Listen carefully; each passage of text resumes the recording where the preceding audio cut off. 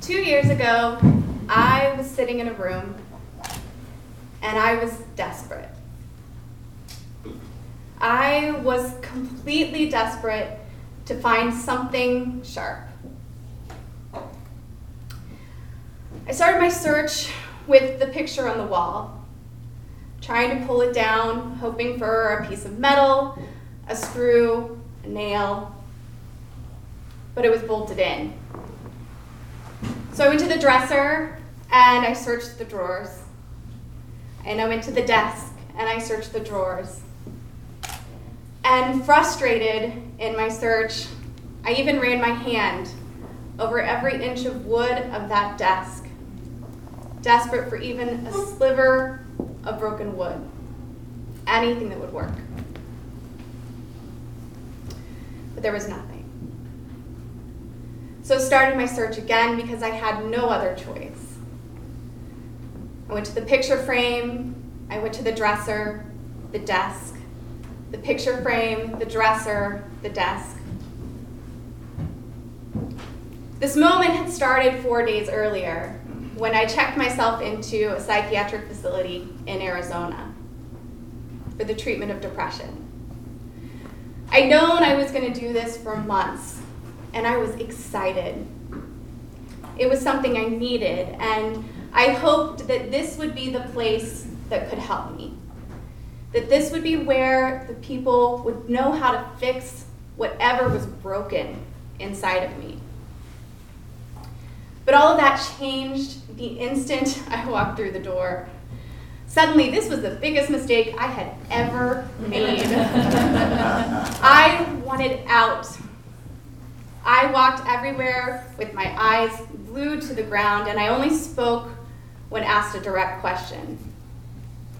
Because I had to get out. This was the biggest mistake. This wasn't going to work. Nothing could change. And this rolling tumble of thoughts grew until I broke. And I found myself in my room, desperately searching. The picture frame, the dresser, the desk, the picture frame, the dresser, the desk. Really though, this moment had started more than a decade earlier. I had been a bright child. I played piano, I devoured every book I could get my hands on. I debated, I played softball, I starred in church plays, I was a favorite of parents and teachers, and I was someone with a bright future just laid out in front of them. But underneath, I didn't feel like a bright child. I was really just holding on. And soon the cracks began to show. And my grades began to drop. The cracks got bigger, and it became very apparent that something was really wrong. And at 16, I was diagnosed with severe depression. By 18, I was being homeschooled because I couldn't sit through a class without a panic attack. I didn't have enough concentration to put together a sentence on a piece of paper, much less write a whole paper. I graduated by the grace of teachers who remembered the person that I had been and believed that I could be that person again.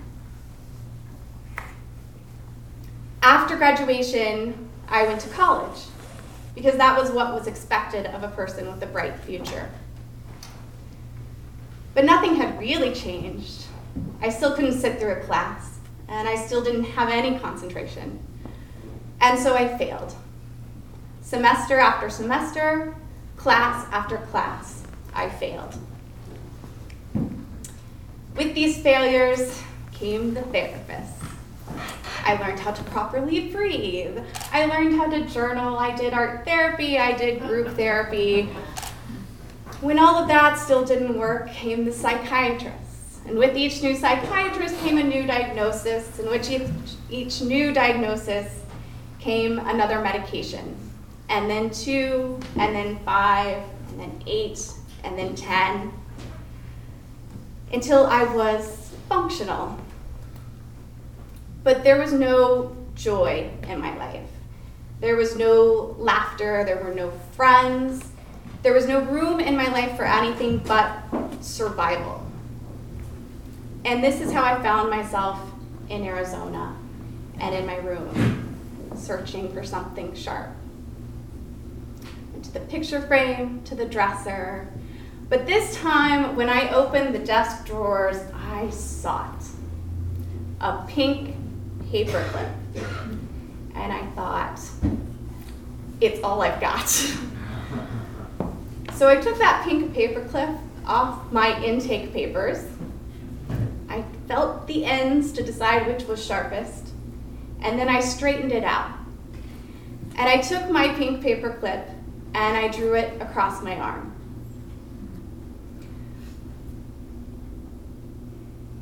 I was desperate for some physical distraction from the emotional torment, some physical manifestation of the emotional agony that existed inside my head.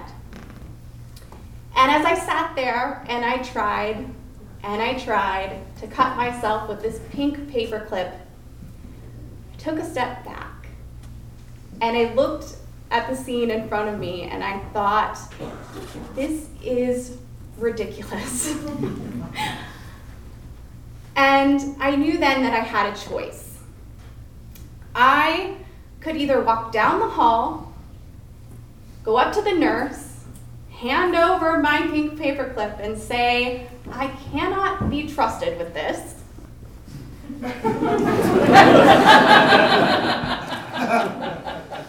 Or I could continue as I had been in this life that was probably going to kill me. And I took a moment and another moment, but then I decided and I got up and I chose to ask for the help that I needed. And the next day I chose again. I chose to get up out of bed. I chose to greet people on my way to breakfast. And I chose to speak up in group and say, will someone sit with me at lunch? Because I have been sitting alone and I cannot do this by myself. And someone sat with me. And I realized that it was never going to be just one choice to ask for help. It was going to be 1,000 choices each and every day.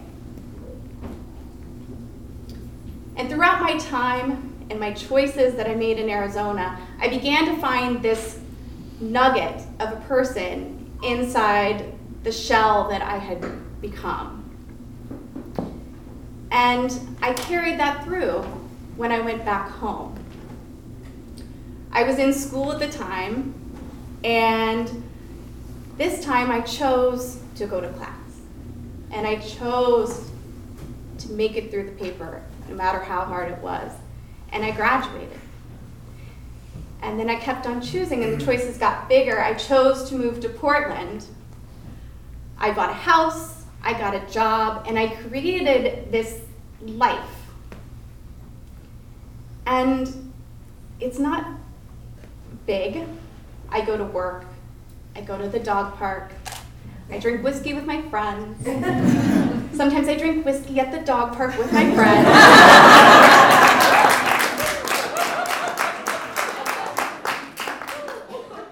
So it's not an earth-shattering life. It's really very ordinary. But that is earth-shattering for me.